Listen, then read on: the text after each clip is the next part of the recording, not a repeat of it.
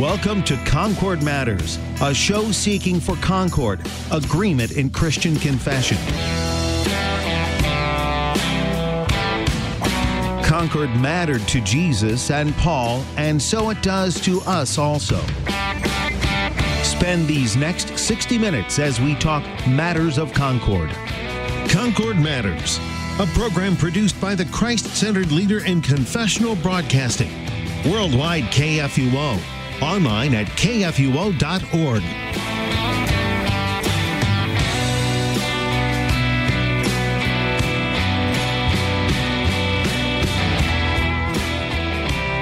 Hi, and welcome to Concord Matters. I am Pastor Sean Smith, your host here today. I am the pastor of St. Paul's in Wine Hill, Illinois, and also of Emmanuel in West Point. Those are outside of Steelville and Campbell Hill, Illinois, and Southern Illinois. And this is a show where we seek to be of one mind, that is the mind of Christ Jesus, especially as given to us in his holy word, and has been the confession of faithful Christians throughout history and remains our faithful Christian confession as Lutherans today. And so we're going to dig into this book of Concord and our Christian confession and the Apology of the Augsburg Confession. And I have a great group of pastors here to talk about these things with me today. I have here in the studio with me Pastor Tim Sims, who is the senior pastor of St. John's in Chester, Illinois, and also Pastor Tyler Hopmeyer, who is a pastor on candidate status, which means he's currently a pastor without a call. So keep him in your prayers out there, he and his lovely wife, Melissa, and that they may soon have a congregation to serve faithfully in the Lutheran Church Missouri Synod. And then also on the phone with us today is Pastor David Weiss, who is the pastor of Concordia in Evansville, Indiana. Welcome, gentlemen. Thank you. Good to be here. Good to be with you. And we are picking up today in the Apology of the Augsburg Confession, Article 4 for some, and for others, it's Article 5. It depends on how they number it. In the Concordia Reader's Edition, which we are using here, published by Concordia Publishing House and available there, it is marked as Article 5, but it is an extension of Article 4, the great article, the chief article of Christian doctrine on justification. And we are picking up there on Article 5 with line 85, or in other numbering systems, it may be line 206, paragraph 85, or 206 there. That's where we're picking up today. But before we get into reading this, I kind of want to overview. We've been covering this article for a while, if you're a regular listener to the show, but it is very detailed for a very important reason, that this really is where the church stands or falls. And for an overview of that, I'm going to throw it to Pastor Weiss there on the phone to let us know, where has this article been, where are we at now, and perhaps maybe a little bit of where we're going. Pastor Weiss, you want to go ahead and take that? Thanks, Pastor Smith. Yeah, the section that we've been looking at, I think it's important that there's so many wonderful lines and paragraphs that we look at. We can really dissect it and enjoy the pieces of it, but the process that is given to us in this document is as beautiful almost as the theology. And there are 9 parts to this part that we've been looking at, this section that we've been looking at, and it's a process to help us understand how to defend our confession of faith. And as I said, there's 9 parts. The first is a clear statement of our confession. That has to come first. What do we believe? Second, it's the church fathers, and the scriptures themselves, what have they said? And look how they affirm this teaching that we confess. The third part, which is the part we're on right now, is a reply, because this is a defense, a reply to the adversary's arguments. Here's what they have said against our confession, and then we have a reply to it. That's what we're in the middle of. The fourth part is the passages from the scriptures that our adversaries have misused, and an explanation of why it's a misuse. Number 5, the adversaries, he points out that the adversary's teaching is based on reason and the law, and why that's a problem. Number 6, and I think this is a really important one, the results of the adversary's teachings. This is why this isn't okay. Here's what comes of it.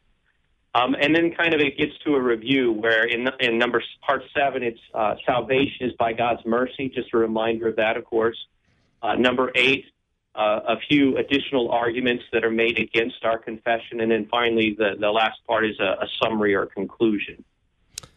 Thank you very much. That is a wonderful overview. Well stated there. I like how you especially lay out there that our article really begins right there with a clear statement of this is what we believe, right? This is what we're teaching in our churches. This is our confession. Confession means agreement. We've talked about this on the show before, or to same say. This is what the scriptures say, and so that makes sense then that's the next part then as well. You know, this is what the scriptures say, and our adversaries, as you pointed out there, are really the church in Rome at the time, because we are called heretics at the time. Lutherans were called heretics, and so we're making a defense of what we believe, teach, and confess in our churches, and we're pointing even to the church fathers, the same people that they agree with, and they agree with scriptures, and so we're showing them from scripture this is where we believe what we believe on this. And then, as you well pointed out, the section we're in now is that third part. We're replying to their arguments against us. We presented the Augsburg Confession, that clear statement of our confession. And it's really one of the shortest articles in the Augsburg Confession, Article 4. And then it turns into the longest thing in the whole Book of Concord, almost in the Apology, because there was disagreement there. And so we're replying to the arguments that they made against us. Well stated. Brothers in the studio here, any comments to add to this? It's a wonderful summary. Yeah. No, it is the struggle of the human heart in our relationship with our Creator. And this confession speaks to how we are reconciled to God by Christ. Yeah. No other way. Yeah, I mean, this is really, it seems like we beat a dead horse and talk about this for better part of 3 months now or so, and I feel like I talk about it in every sermon because I do. It really is the most important thing. That justification, of course, means to be made righteous, to be reconciled, to be brought into a right relationship with God. And by sin, we don't have a right relationship. And so, yeah, we're going to beat that dead horse because that's what we need. Yeah, everything centers on that confession of that we are justified by Christ, through Christ's sacrifice. And this is the scriptural position. This is not a position in which we reason out in our minds, or one that comes by any other way than by what the Lord tells us in His Word. Absolutely. This process, though, even though it feels like beating a dead horse, I mean, as long as this section is, that's what I like about it, the summary. Just looking at the headlines, if you have the Reader's Edition, just the dark print, if you look at it, it shows really what a beautiful process there is here. It's not just repetition. It's a systematic approach. I mean, they genuinely wanted to make their case and show that it agrees with the church fathers. It clearly agrees with the scriptures. And yes, here are your arguments, and we're going to deal with each one of them. Here are the passages you look at. We're going to deal with each one of them. And that takes a long time. Thank God they did it for us. It's a wonderful tool for our church. Yeah, and sometimes I wonder if in our modern culture, we feel like we've gotten away from having to do these. We get so feeling and emotion oriented, well, I feel this is right, and our sin-ridden hearts so comfortably take us that direction. But we need to do more of this in the church is my position. This is how you have right arguments in a very good, sound way, logical way, and defend your case. And I'll have a lot of respect for you, even if I disagree with you, if you're defending it, from such reasonable ways, and that's why they get so detailed. Well stated, gentlemen. But as we get into the section that we're dealing with today, we're picking up, as I said, at paragraph 85 or 206, depending on which version you have there. But to give because it's flowing forth in this argument here that we're replying to the adversary's arguments, and just previous to this, in paragraphs 200 200 and 204 and 205, they've been making the case that, people have seen the works of the saints, and this is a big deal in the Middle Ages, and for some of the Church of Rome still today, but they see the works of the saints, and they think that by them, they merited God's favor. That is, that somehow these saints were more worthy Christians because of these great works that they did. And so the Church in Rome was teaching that they think that, also they too, by their works, might merit God's favor, that you would be better for them. And they said, we condemn this idea that works have any merit for our justification. And of course, that obscures the glory of Christ. There's no peace for the anxious conscience and such things. And so that's where we're picking up. And I'm going to take a larger chunk here in a second. But as I start here, I just want to read the first line of paragraph 85 or 206. Furthermore, this godless opinion about works always has existed in the world. A lot said right there in one line. All right, who wants to jump in there? Well, certainly, this idea is our natural way of thinking, is that by our sinful nature, we by nature think that there is something that I have to do in order to get into God's good graces, that there is something that I need to fulfill, and so this is by nature the way we would think, we would assume, without having first looked to what God says in His Word. And because we know that this is the way or that I know this is the way that I by nature think, I guard against it because I know Scripture. But the world out there around us does not realize that the Scriptures speak otherwise, and so they have this confidence that their theology, their good works that they have inside of them is something to place their confidence in, and it's just all around us. We can talk about all kinds of different things, but I don't know if you've seen this movie called Tears of the Sun. Mm, yeah, Bruce Willis. Yeah, they're helping these people escape some bad guys who are out to kill them in the jungle, and they're leading these people to safety, and they're even willing to put their lives on the line in order to save these people. It's wonderful, wonderfully heroic thing that they're doing. And then it gets close to the end, and they realize that they're probably going to have to pay with their life in order to succeed in doing this, and they kind of come together. These soldiers come together, and they're talking, and they said, for our sins, hoo-ah. I'm like, no! You destroyed it all. Yeah, exactly. Yeah. Exactly. Yeah. If they believe that by their doing this grants them forgiveness of their sins, they misunderstand and find no use in Christ then. Christ had no need of going to the cross then, if that's how their sins are forgiven. And it's really a tough tension. I think that's a great example you give, because here they're Navy SEALs in that movie, right? And they're doing a good thing. We need them to do what they're doing. They're saving helpless, defenseless people. Absolutely. We need them to do that work. And we need heroes. Yeah. It inspires us. Yeah. And especially, as has always kind of been the tension, we have the heroes of the Christian faith. And we should be encouraged by them. I love looking to some of the saints. We'll call them saints in the Lutheran Church, and we'll point out on commemoration of saint days, the things that they did and so forth. It didn't save them. And that's where, sometimes I'm sure you guys have encountered this as Lutheran pastors as well. When you try to talk about that, they think, oh, well, he's a closet Catholic. He really wants to worship the saints, and we don't do that. And I'm like, I'm not worshiping him. I'm not trusting in him or his works. Did not save him. But it has its place as a hero of the faith.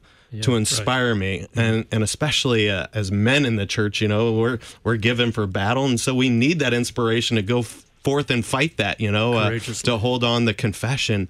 But at the same time, you can fall off to the other side, and that's clearly what was going on at Rome, was that they were looking at that and being inspired, but then also pointing to it as you need to be like that. And then they jump right in here with this line, it's always been that way. And that's where we're going next. Pastor Sims, you got to...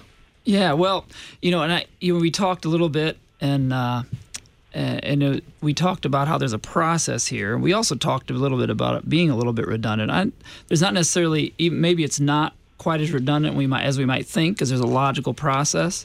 And yet in some ways there's not anything wrong with it being redundant. We constantly preach Christ crucified for our justification, because we need to hear that, because we by nature go in this direction of thinking that I'm going to somehow make the scales even by something I do. And it is, and I'm reminded of this, and I always have been in the short amount of time I've been a pastor, whether you're talking with someone who is very old, maybe he's been Missouri Synod Lutheran their whole life, or maybe they've just completed new member class. When you bring up the question from Luther's 20 questions, whether it's formally in examination or just in a talk of faith at the bedside as they're getting close to death, why should God look at you as righteous? And it so often it comes back as, well, I've tried really hard to do the right things.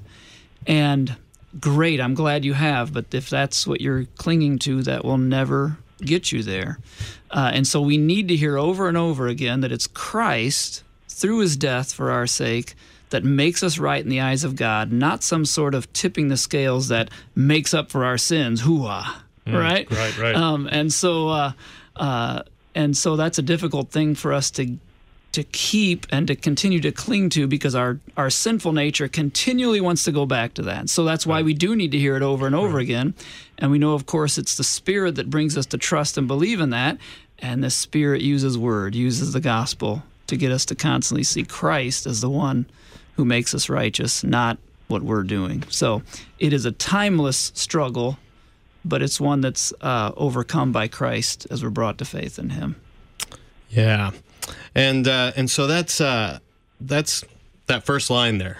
So again, one line, crazy. A reminder that at the time of the Reformation, there was the teaching in Rome, and it's still present there to some extent today in the church in Rome, actually a good bit, that they would look to the works of the saints and think that by them they merited God's favor.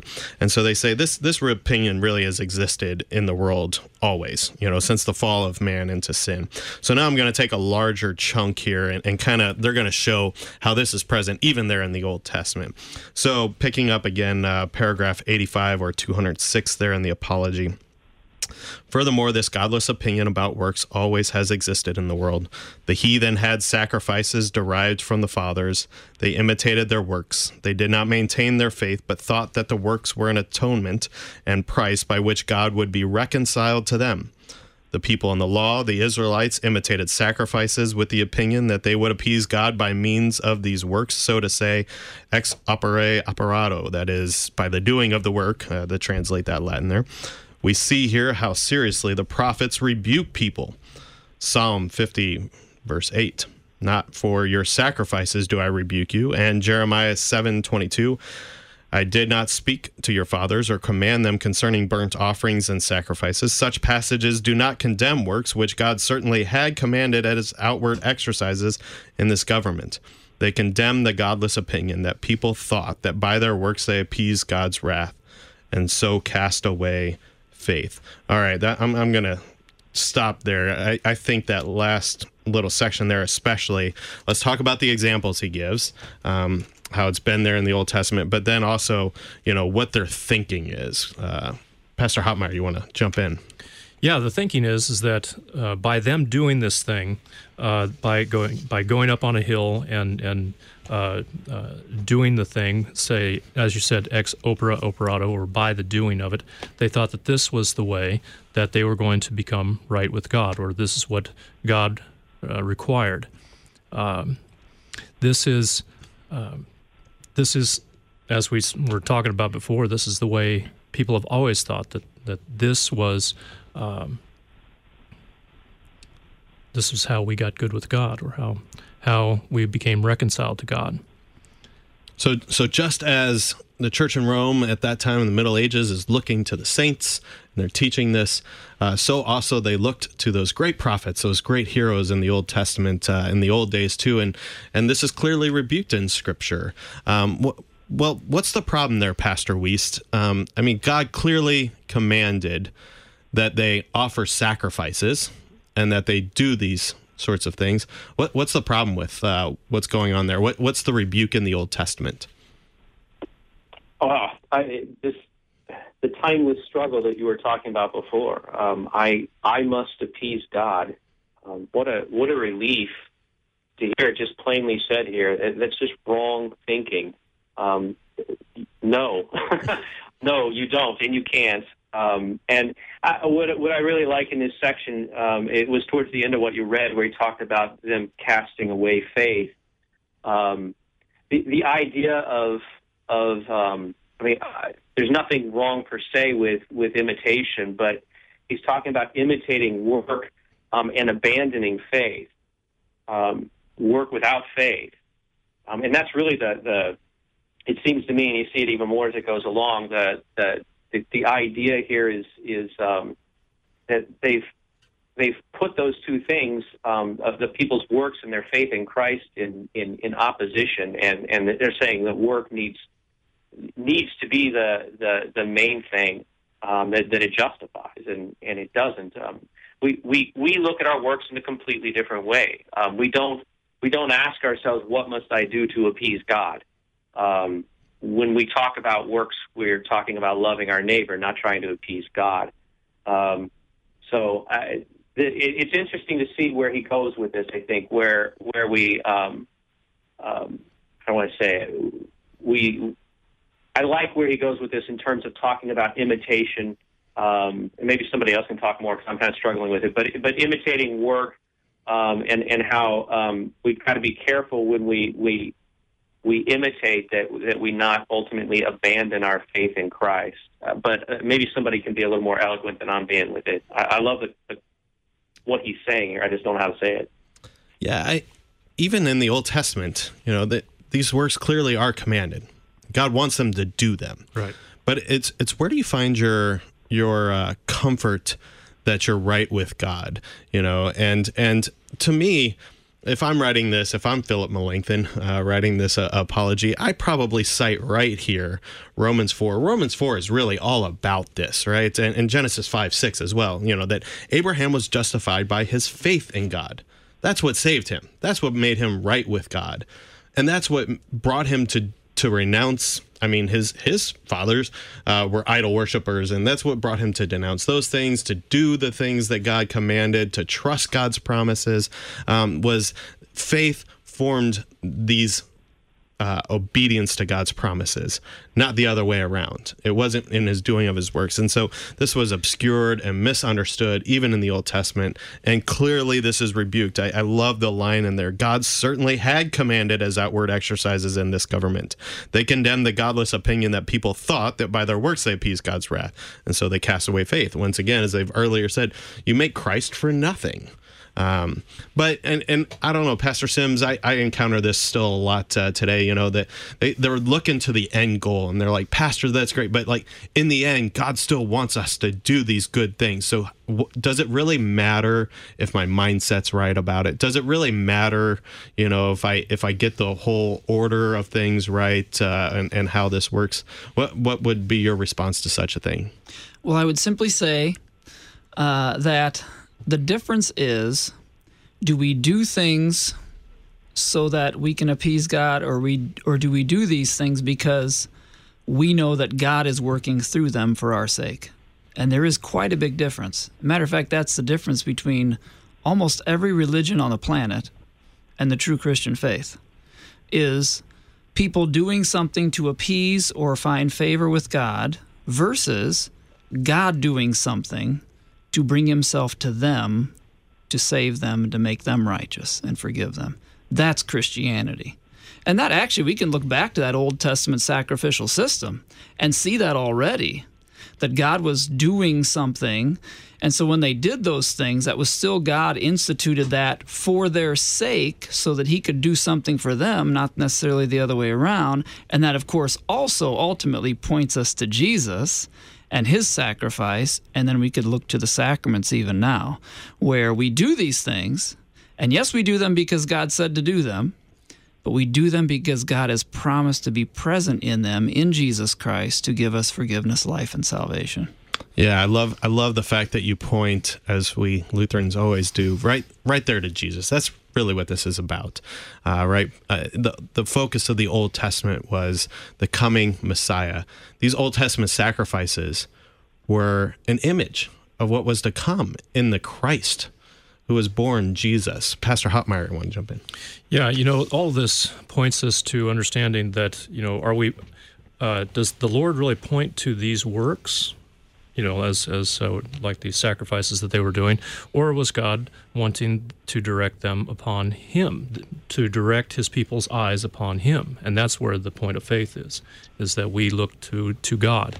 But if these things are ways that we earn our standing before God, these ways, as it says, cast away faith, in which we don't look to God and we don't look to Christ. Christ is not necessary if and we don't focus ourselves on Christ. So these are ways that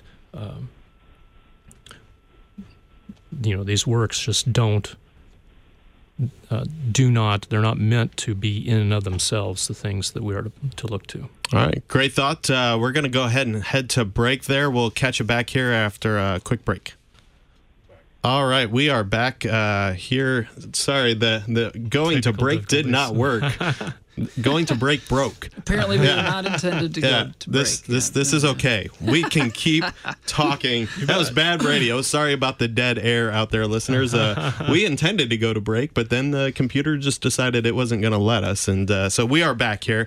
We're going to keep talking about Jesus, which is okay by us. We'll take a break whenever that may come to take a work. But we were just talking about how, indeed, this is really all pointing us to Jesus and not to any of our works, that we would find no comfort. And that's a good place to pick up there. Paragraph 87 or 208. I'm going to read some more there. Because no works ease the conscience, new works, in addition to God's commands, were made up from time to time. The people of Israel had seen the prophets sacrificing on high places. Example, 1 Samuel 9, verse 10 through 14, and also verse 19. Besides, the examples of the saints very greatly moved the minds of people who hoped to obtain grace by similar works, just as these saints received it. Therefore, the people began with remarkable zeal to imitate their work, in order that by such work they might merit forgiveness of sins, grace, and righteousness. But the prophets had been sacrificing on high places, not so that they might merit forgiveness of sins and grace by these works, but because they taught on these places. So they presented a testimony of their faith there. The people had heard that Abraham had sacrificed his son, Genesis 22. Therefore they also, in order to appease God by a most cruel and difficult work, put their sons to death. Example, 2 Kings 16, verse 3. But Abraham did not sacrifice his son with the opinion that this work was a price and atoning work by which he was counted righteous. In a similar way, the Lord...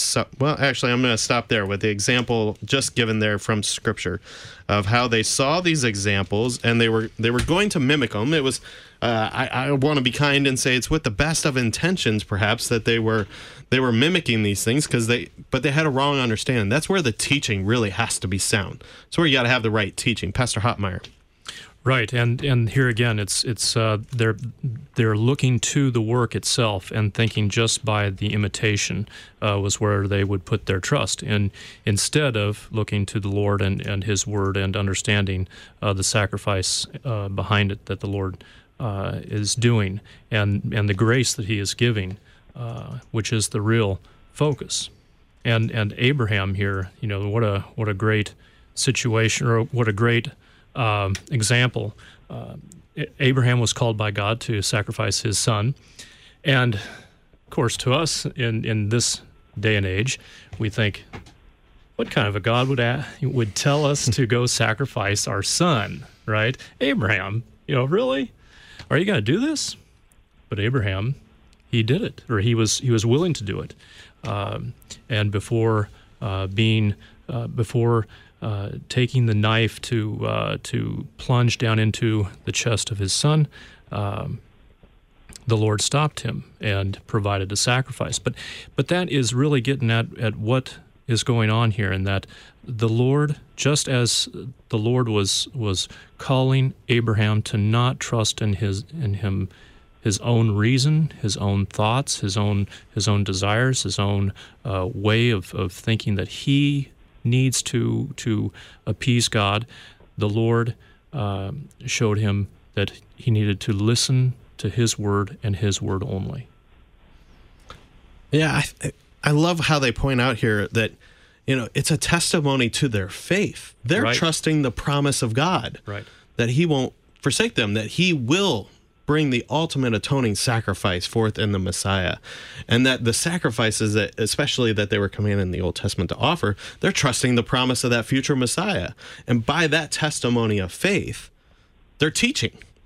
And the reality is that it is false teachers that lead you to other thinking about these sorts of things. And I love kind of the subtle thing that they're doing here in the apology and making this argument. They're saying, it's by that, they're making a testimony of their faith and the things that they did. Same thing with the saints, right? But you false teachers, you have confused the people. And so they're doing things that really do nothing for them. And that's really quite dangerous. Pastor Weiss, you want to jump in there? Yeah. When he's talking about imitation, he's talking about imitating or copying the work of the faithful without faith. And that doesn't work. And one of the things he introduces in what you read, and he'll develop in the coming paragraphs, is, people get that, even though they may not know why. So they're copying the work of the faithful without faith, hoping that their works will justify them. The works will bring them some sort of comfort, some sort of peace. It doesn't work. And guess what follows? Innovation. They add new things, more and more new things. And guess what happens with those? Those works don't ultimately justify them or grant them the comfort and the security, the assurance that they need either. I'm only just coming to realize I used to think of innovation as nothing but a positive word, and I see it more and more as not always negative by any means, but I'm cautious when I have that urge to innovate. I think I need to explore why, because sometimes I think it does come from a sense of dissatisfaction, and I love how this explains that. Or at least some of the reason for that desire for innovation. If it's because I feel like I'm missing something, I may need to kind of reevaluate what I'm thinking. Yeah, and what does that communicate? That Christ's work wasn't enough. And that's really been their point for quite a while now, is that what you're teaching says that Christ's glory, what Christ has done, is not enough. Right. And that you have to innovate, you have to add to it. And I love that. Innovation is quite a word for today. It really is. And we're going to jump into it here in the sense of today, because I love what you set up there, Pastor Weiss, that there's this imitation and innovation. And that's really, I'm just going to keep reading now with paragraph 89, because this really does give an example of this time, and then we'll talk about how it's still there's nothing new under the sun. This godless opinion still exists even today. Picking up with paragraph 89 or 210 there. In a similar way, the Lord's Supper was instituted in the church. So by remembering Christ's promises about which we are taught in this sacrament, faith would be strengthened in us. And we would publicly confess our faith and proclaim Christ's benefits, as Paul says in 1 Corinthians 11:26. For as often as you eat this bread and drink the cup, you proclaim the Lord's death until he comes. But our adversaries contend that the Mass is a work that justifies us by the outward work, ex opere operato, and removes the guilt and liability to punishment in those for whom it is celebrated. That's what Gabriel Beale writes. And that's, once again, we're going to head to break now. I think we got things working, but we'll come back to this thought of imitation and innovation. It's good that God commanded this and that we should follow these things, but we're tempted to innovate. We'll catch you on the other side of the break here.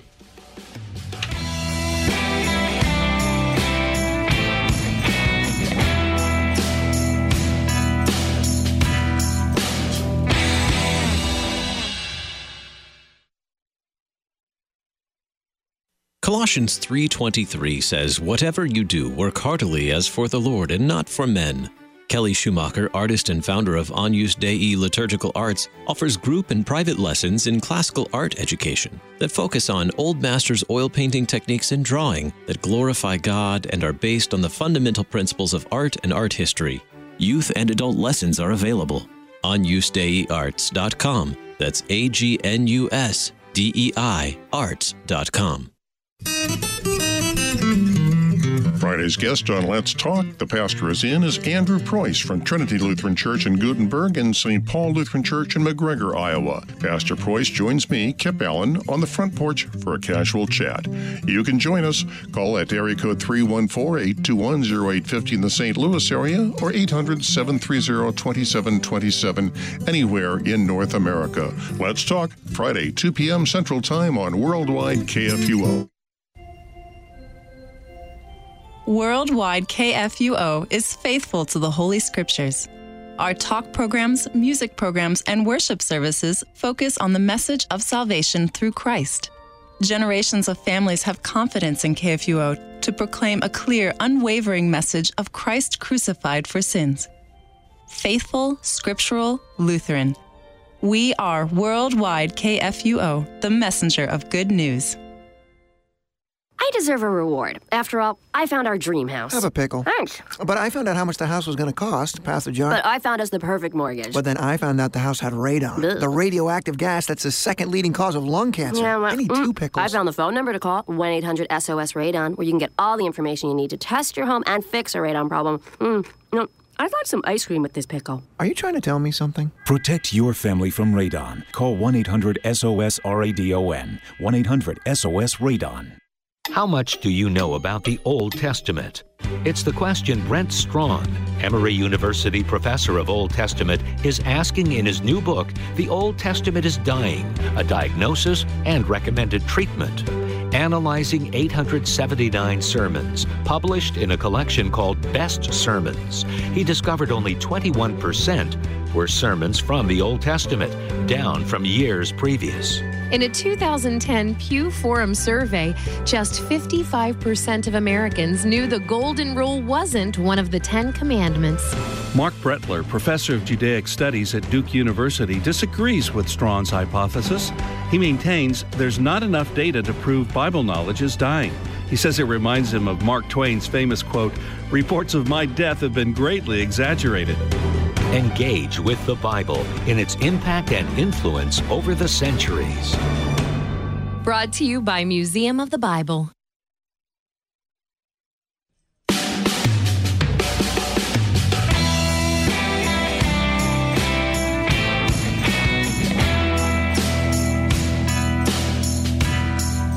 Hi, and welcome back to Concord Matters. I am Pastor Sean Smith, and I am here in studio today with Pastor Tim Sims, Pastor Tyler Hopmeyer, and on the phone with us is Pastor David Wiest. And we have been continuing our discussion of this great chief article of Christian doctrine and getting into some meaty stuff about how there's this imitation of good works that we see. They inspire us. They're commanded by God. There's good aspects to it. But without the proper understanding, without the proper faith, trust, ultimately it becomes a first commandment issue. Without the proper trust in Christ and his word of promise that he has saved you, it really leads to something that gives you no hope. And I just read a section before this break that actually worked. And sorry again about our dead air earlier. That break did not work. But just before our break that we just took here, we were reading about the Lord's Supper. This is something that the Lord himself instituted. All right, this is clearly a command, not in the Reformed sense of it's an ordinance, something that we follow, but clearly a command from Christ that we should follow. We should do this. It has benefit for us. We receive forgiveness, life, salvation, as we learn in the small catechism. And but ultimately, it can be turned into something that gives you no hope. And that's what he points out the adversaries have done here, is that they have taught just by the mere doing of things. Pastor Sims, you want to jump in with a comment here?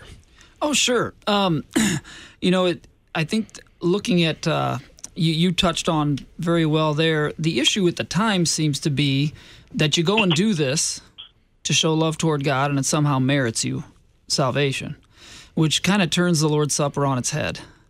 As far as it's not that, it's actually the Lord coming to you to do something for you, as you said, to give forgiveness, life, and salvation. It's not a work of love that they were doing by going to the sacrament. It's a work of love that God is doing, and it's God's work of love affecting us to love others. And so sometimes we may still struggle with this a little bit. Your sins are not forgiven because you came to church and you went to communion. Your sins are forgiven, and I should say ours, because we all struggle with this, myself included. Our sins are not forgiven because we went to church and took the Lord's Supper. Our sins are forgiven because Jesus came there, and while we were there, he gave us his very body and blood to give us forgiveness, life, and salvation, as you said. I think possibly within our own cultural context in Lutheran Church Missouri Synod, we probably don't struggle with that as much as maybe was the struggle then, although it may still be there sometimes. Maybe the other struggle now is that, okay, great, but, So Jesus came to me in the Lord's Supper, but, you go to the Lord's Supper and it's like a stale cracker and you get some cheap wine, and it's really not all that. It doesn't feel or seem like all that anyway. And so then maybe our temptation is to innovate or think we need more. Well, okay, that's great, but what more can I do or have that'll make me feel more fulfilled in my relationship with God or what have you? And yet, that's the miracle of the sacrament to begin with. Jesus coming in humble, simple means, giving us forgiveness, life, and salvation. It's the most exciting thing that could ever happen to us, but yet it happens in the most unexciting way. And so that's maybe why we struggle with it so much. Yeah, you make a great point, not to completely derail and sidetrack us here. We could certainly innovate in the church by upgrading from the stale crackers and the poor communion wine. I think we could all do talk better. With St. Louis Bread Company about something. Make our own solid, good wines and things again. But certainly there's this mentality once again, and I would argue actually there are still some that think this as well. Just by coming and sitting in the pew on Sunday, I've done what I need to do, right? And it's really not about you at all. It's where you're running to find hope. There's also something going on at the time of the Reformation where they were paying for these sacrifices. Pastor Hopmeyer. Yeah, and I think that's what it's implying here is that that at one time the Lord's Supper was being done rightly in the church, but now an innovation has come in where now it's being done under the thoughts of ex operato, and that it removes the guilt and liability of punishment just by its doing, which I think he's making the point that this is an innovation, and therefore the Reformation is a conservative, or his what Martin Luther's work is doing here is a conservative movement in which we're trying to get back to the way that it was before the innovation. To what the Lord had truly instituted when he instituted the supper. Pastor Weiss, you want to jump in? Yeah, I think as we use the Latin, as we talk about outward acts and things like that, one of the things that helps me keep it clear is just a couple of simple questions, and it goes back to that very first sentence that we looked at, and that timeless struggle. Who in this? And you said this before, but I think the question helps clarify it for me. Who is appeasing God? As I take the Lord's Supper, as I participate in that, who is appeasing God? And the answer is, of course, Christ. I think, we're talking about people sitting in the pew today, and I think maybe a question they need to be able to answer is, as they look at that bread and wine, how does this appease God? And it does seem to me, and this is anecdotal, but it does seem to me that there's a trend towards perhaps why we see decline in worship attendance, at least in part, is because it does not seem reasonable to think that I am really doing anything for God by taking that bread and wine, by singing hymns. how does this appease God? How does this make a difference? So you sort of see a trend towards maybe people are eager to go out into the world and try to make it a better place or something like that. And to them, that seems like something that would be more pleasing or appeasing even to God, whereas they don't see the value of the bread and wine because all they've been doing is imitating, and they haven't really, faith hasn't been a part of it, understanding of the body and blood of Christ given to you for Christ is coming to appease. I don't think they get that sometimes. So I think those questions, who is appeasing God and how does this appease God, our folks in the pews have to be able to answer those questions. You bring up a great point there. The teaching really is central. What's going on here? Who is doing the work here? And we have to understand that because this can really fall off in so many different ways. At the time of the Reformation, by the mere work of the priests doing it, I mean, it was a spectator sport is what it had turned into. You would walk in, there weren't really pews in a lot of the medieval cathedrals. You'd walk in, there's all these side altars. You walk around and you could pay for a priest to say a mass and just sit there and watch them do it, and all day long, I not even have to be there. Yeah, you may not even have to be there. And you can actually still do this. There was an abbey, actually not far from you, right there in southern Indiana, Pastor Weiss. When I was over that direction, there's the abbey over there, and you can still go pay for masses to be said. And it's really quite interesting that this is still around today. But and we can be tempted, just by so many different things. Whether it be our inspiration to go out and do good works. And we're going to deal this with the passages that the adversaries misuse, that we are to imitate Christ, but is my hope in my ability to imitate Christ? Or, it can fall off in another direction that by the reverence that the pastor has in doing the Lord's Supper, that I receive such hope there, or, there's so many directions that this can fall off into. And what we need to recognize, and I'm certainly not slamming that we be reverent when we celebrate the Lord's Supper. And I'm certainly not slamming that we do good works, that we would be inspired in faith towards God and in fervent love toward our neighbor as we pray in the post-communion collect. All of these things are good. But if we have our mindset wrong, if we have the wrong teaching, then we fall off into something that ultimately gives us no hope. Pastor Hotmeyer. Well, I think Pastor Weiss was wanting to talk there. Oh, okay. Pastor Weiss, jump in.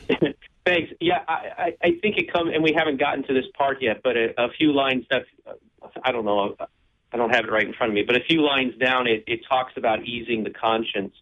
And it gets to that innovation thing again. Again, as pastors, we're all pastors. As pastors, we need to understand that and part of it is helping people understand what's going on, but the reason, it's not just imparting knowledge. We have the opportunity with this good news to appease consciences, and the reason for all this innovation is because people are trying to copy, they're trying to imitate, and it's not helping. It's not helping ease their conscience. They don't see in any way, they're being reasonable. How is God appeased by this? My works are imperfect. What does this even have to do? Why does God care about this? I'm not sure that people have the answers to this. And what this part of the Book of Concord does is it's wonderful because it actually eases the conscience. It says that you can set aside that timeless struggle. You do not have to appease God. Christ has appeased God, and he comes in this bread and wine. Relax. Be at peace. Let your conscience be eased. And then we can talk about all of these opportunities to do good works. But later on we'll see this. This quote is great. Conscience, however, cannot be eased before God unless through faith alone. And that's what we're working toward here, I think, is that line. Yeah, absolutely. And it really even takes us back, too, as well. Back at paragraph 82 and several other places in this article, and there's still some more to come, that we repeat again and again. It comes up in the Formula of Concord as well, later in the Book of Concord. But in this way, good works ought to follow faith. The order really does matter. And it's true. There's definitely the fundamental teachings of Scripture, that there is faith, justification, and what we call regeneration, that we live the life, the born-again life in the Spirit, negative connotations to those words. We live a life of faith, doing good works, doing what we're commanded by God, agreeing, confessing our sins when we fail to live that way, and being renewed again and strengthened by the indwelling of the Holy Spirit to do these good things. But we often misunderstand the order of these things, or we try to create such an order that we realize that these things are really simultaneous. They're going on constantly, all at the same time. It's a constant work, all three together. But certainly, and we've talked about this earlier, the main point earlier in the show, maybe a couple months ago, actually, there was this Latin word that showed up, fomes, the faith formed by love, and that's the central argument for our adversaries, is that my love, is a sign of my faith, and it's going to be formed by my loving works that I do, these good works that I do. But for we as Lutherans, we're confessing what Scripture says. We're saying with Scripture, and we're saying, no, because my faith runs to Christ to find consolation for my burdened conscience, and finds hope there, finds peace there, of course I'm going to love. Of course these good works are going to follow. They're going to want to be there. Pastor Sims, you want to talk about that? Well, I would actually, if it's okay, I think that's a great segue to the next part as we look at some of these monastics. Okay. Well, if that's okay. Yeah, absolutely. Yes. So picking up with paragraph 90 or 211 there, depending on your version there, I'll continue reading. Anthony, Bernard, Dominic, Francis, and other holy fathers selected a certain kind of life, either for the sake of study or other useful exercises. In the meantime, they believed that by faith they were counted righteous for Christ's sake, and that God was gracious to them, not because of their own exercises, but the multitude, since they then has imitated not the faith of the fathers, but their example without faith. By such works the multitude thought that they might merit forgiveness of sins, grace, and righteousness. They did not believe that they received these freely on account of Christ as the atoning sacrifice. Pastor Sims, with about a minute left to go, thoughts? Okay. Well, I think this is great, and maybe not so much in Melanchthon's context, but I think it's great. How many, when we read Anthony or Bernard or Dominic or Francis today, would think, oh yeah, saints that Lutherans commonly look to? We don't. We always consider them to be Roman Catholic saints. And yet, what's being made clear here is that as they started their orders, the point of the order was to respond in faith by showing love to others because of what Christ has done, not to somehow merit salvation by what they were doing in their orders. Pastor Hotmeyer, closing thoughts. Yeah, the saints, well, in getting along that idea that the saints are our heritage, in that they first came showing us what the life of faith is, but since then an innovation has taken us away from what our saints have or those predecessors have shown us to be the right act, living in faith. Now they have taken us away from pointing us to faith in God and God's Word and towards the acts themselves. Right. And probably St. Francis of Assisi is the chief one of this. I mean, who of us would think of him pointing to Christ anymore? Because we see so commonly in our culture, and as has been abused over time, he's the nature guy, with the birds all around him. Great thoughts there. Thanks to my brothers for joining us today. Pastor Tim Sims, Pastor Tyler Hotmeyer, Pastor Wiest. Thank you. And thank you for stopping by and listening to our show today. And keep confessing, church.